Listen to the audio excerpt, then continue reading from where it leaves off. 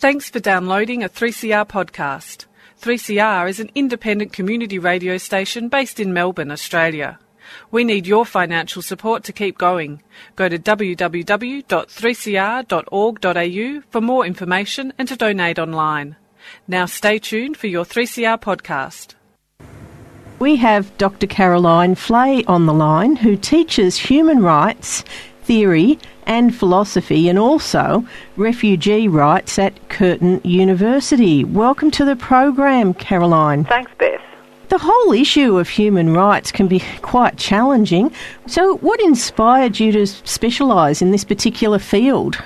I've been involved with various human rights campaigns and organisations for a long time. Originally with Amnesty International as a pretty active volunteer. So I guess I just got involved in various community groups, the human rights focus, and I went back to further studies, thought about perhaps teaching in it as well, because I was feeling fairly strongly about it. So I've been an academic for about 8 years now and teach human rights masters at the master's level, and also have a PhD program at the Centre for Human Rights Education at Curtin University in Perth. So there's the opportunity there, of course, to not only teach but to do research around human rights issues. And a particular concern, long-term concern of mine and others at the centre is how asylum seekers and refugees are treated, particularly how they're treated in Australia by our government. I've got a fairly heavy involvement in all of that too. You've jointly provided a submission to the Australian Human Rights Commission, National Inquiry into Children in Immigration Detention. Now, could you tell us a bit about that submission?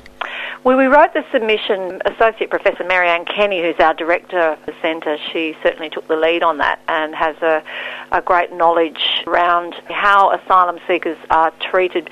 Particularly for this submission, we spoke about Sri Lankan asylum seekers and young people and children, and how they're treated when they first come across someone from Australia or where they're first taken. And they're given an initial interview often, which is part of what is called the enhanced screening procedure, which is very worrying because it's not a proper assessment of any of their refugee claims, and a very quick decision is made about whether they should be returned to Sri Lanka or not. And a lot of people have been returned on the basis of a very quick interview. So people are not given the proper advice that they should be entitled to receive from a migration agent to help them with that process. And we have great concerns about what circumstances await them when they go back to Sri Lanka. So that formed the basis of the submission that we wrote, and obviously with raising very important issues around children and young people who are pretty vulnerable indeed. Children who are experiencing their childhood in detention must be suffering severe psychological trauma. Could you tell us about the effect that it has on these children growing up in detention?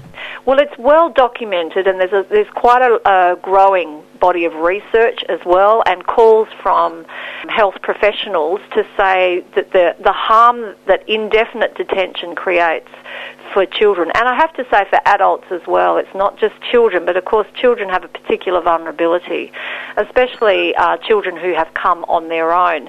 But it's well documented that to be in a situation where you don't know if you're going to get out of your essentially imprisonment, it plays a terrible mental toll. And it's also this terrible period of not only being locked up and to lose that freedom that you have when you're locked up, but to also not know what's going to happen to you, because they're all in a situation of uncertainty about whether their refugee claim will be accepted. If they're in an offshore location like Nauru or Manus Island, they have no idea where they're going to be accepted if they are found to be refugees, and it looks like now they're not going to be accepted by Australia. They're going to be accepted potentially by Nauru, potentially by Cambodia and Papua New Guinea. And so there's a great sense of and this kicks in after a few months of living in this situation. Professionals have often observed people will start to have great mental anguish, and self-harming is pretty prolific in these sorts of environments as well. What's the difference between onshore and offshore processing? Onshore processing is just simply where processing of someone's refugee claim is done for someone while they remain in Australia or an Australian territory. And offshore processing is where people who have arrived to Australian territory not been allowed to remain here, but they have been literally shipped off to Nauru or Manus Island, where their refugee claim is to be processed there under their laws. Now, the great problem with that is that if someone comes to Australia, we've signed the UN Refugee Convention, which means that we have an obligation to assess someone's claim. We also know that over the past decade and more, that by far and away, the vast majority of people who've arrived here by boat have been found to be refugees. This means people face a real fear of persecution should they go back to their own countries. So these people have literally nowhere to go, and so we have an obligation to assess people's claims here and accept them here. People don't need to be detained while this process is continuing. The process often takes far too long, and so people should be allowed to live in the community and to be able to wait to have the right to work and be able to get on as best as they can with their lives while their refugee claim is processed. And it's much healthier for them. It's much cheaper for the host country, which is us. It's also something that is consistent with our human rights obligations according to all of these international treaties that we've signed. The United Nations have a Universal Declaration on Human Rights. Has this affected the way Australians treat refugees and asylum seekers? Well, the Universal Declaration was adopted back in 1948, which, yes, we agreed to, and most other countries have agreed to. But what followed, which was more important, and it took several decades for this really to happen, was the introduction of binding treaties. Now, what that means is that states can then sign up to treaties that articulate in more detail the rights included in the declaration. So by signing an international treaty, what countries like Australia are saying is that we agree with those human rights, we agree that they are universal, we agree that everyone in our territory has those rights and that we should promote and protect those rights for those people. That includes refugees and asylum seekers who come to our country. So what that means is that we have an obligation under international law to make sure our laws and our policies are consistent with it. Now, along with a lot of other countries, we don't always do that, and we certainly don't do that in relation to refugees. Our refugee policies and legislation are not in the spirit of the UN Refugee Convention, nor in some of the other binding conventions either. Now, the problem with international law, the problem with that is it's very difficult to enforce because it's not like domestic law where there's, we have a police force, we have a judiciary. There is some level of judiciary, but it's hard to enforce international law.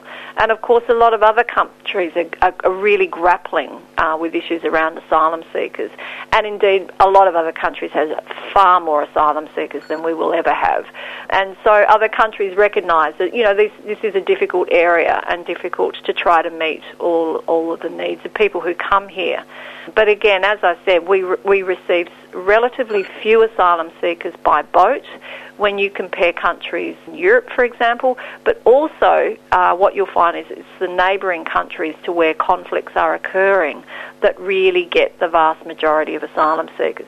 So places like Iran and Pakistan, between them there's about 5 million refugees in those places. So to think that we can't cope with the relatively few that we have is really, it's really quite striking. It is when you put the figures like that. Now, you mentioned before too about refugees and asylum seekers being released into the community, but what sort of struggles do they have after they've been in long-term detention? Well, it is quite difficult. My colleague Lisa Hartley and I have done a couple of research papers on this. Actually, we've done some research with people who've been in long-term detention and what was their experiences when they got out. We did a first project on this a couple of years ago when people who were allowed to remain in Australia, this is before offshore processing that started to happen a few years ago, people were held in detention centres in Australia, and some of them were in there for 18 months to 2 years, which is an incredibly long time. We were regular visitors to some of the detention centres in Western Australia, and we could see the impacts on people over a long period of time. when they were finally released from detention and allowed to live in the community, we worked with them to document their experiences, to share with others. And what they found was incredibly important when they got out of long-term detention was being given the right to work. And those who were given the right to work and who were also able to find employment, because support is needed to help people to find work, those people were doing much better psychologically, much better at being able to try and get on with their life. And of course, resolution over their refugee claim was very important. So those who were found to be refugees were given permanent visas, had the security of knowing that they were able to stay on a permanent basis. Now, we repeated this research last year. We interviewed 29 people throughout Australia who had been released from detention. Most of them hadn't been in detention for anywhere near the long periods that the previous group had, because policies had shifted. The government was trying to get people out of detention on a quicker basis. But this group have not been allowed the right to work. So there's about 24,000 people throughout Australia who are still waiting for their refugee claim to be processed, are not allowed to work, and they're supposed to survive on about $230 a week, which is 89% of the Centrelink payment. So it's incredibly difficult, to get by on that much money. But what we found was the psychological impact of not having the right to work was such a huge stress for people. So they've got all this time sitting in the community, worrying about everything else, worrying about what's going to happen to them, what's going to happen to their families who are, often still in precarious, in some circumstances, dangerous situations. So it's a terrible stress on those people. And some of the people who had experienced torture in their own countries likened this to mental torture or a continuation of their persecution. So that's very worrying, and none of their refugee claims have been finalised yet, and for some of them it's now been 2 years living in the community in this situation. It's a pretty dire situation. I did hear too that they didn't have access to learn English either. No, they don't. The only English classes they have had access to are things that community groups have been able to pull together, which are often short-term or for short periods of time. So it's not adequate. So that's very isolating. If they want to do any studies at TAFE or at a university, they have to pay full fees, which is usually sort of international student fee rates, which is very expensive. So it's forcing people to be unemployed. It's actually de-skilling people because they're not using the skills that they had, that they came to Australia with, that Australia could well benefit from, creating a huge amount of psychological concerns for them. It's a huge worry for them. They're also denied access to migration agent advice. So when their claims do begin to start being processed, the sector will have to rely on volunteers to help them, pretty much. Pretty awful situation. Look, is there anything that people can do, such as write letters or speak to their local MP? I think it's really important that if people are concerned about this, that they tell their MP about it and any other MP about it. I think members of Parliament should know the impact that all of these policies are having on people who've come here who are looking for protection from us as under international law, as they have every right to do. So I think, yes, we need to tell our politicians that the policies don't reflect the sort of Australia that we want to live in. No, they're certainly just not acceptable, are they? Especially, I'd say, by 3CR listeners, which is a really good thing. So it's nice to know that, there is something that people can do. So I think you can even organise to meet up with your local MP, can't you, to discuss the situation? Yeah, that's right. Yeah, your local MP, you're supposed to be able to, make a meeting, and your MP is supposed to meet with you. So yes, I think it's really important for people to do that. It's certainly something our centre tries to do, help inform members of Parliament who don't always know. A lot of them don't perhaps may have never met someone who's lived that experience. So I think it's important that they hear from those of us that do, and also to go along with friends who might have lived the experience as well. That's right. Well, thank you very much for coming on to Radical Philosophy. And thanks for having me, Beth.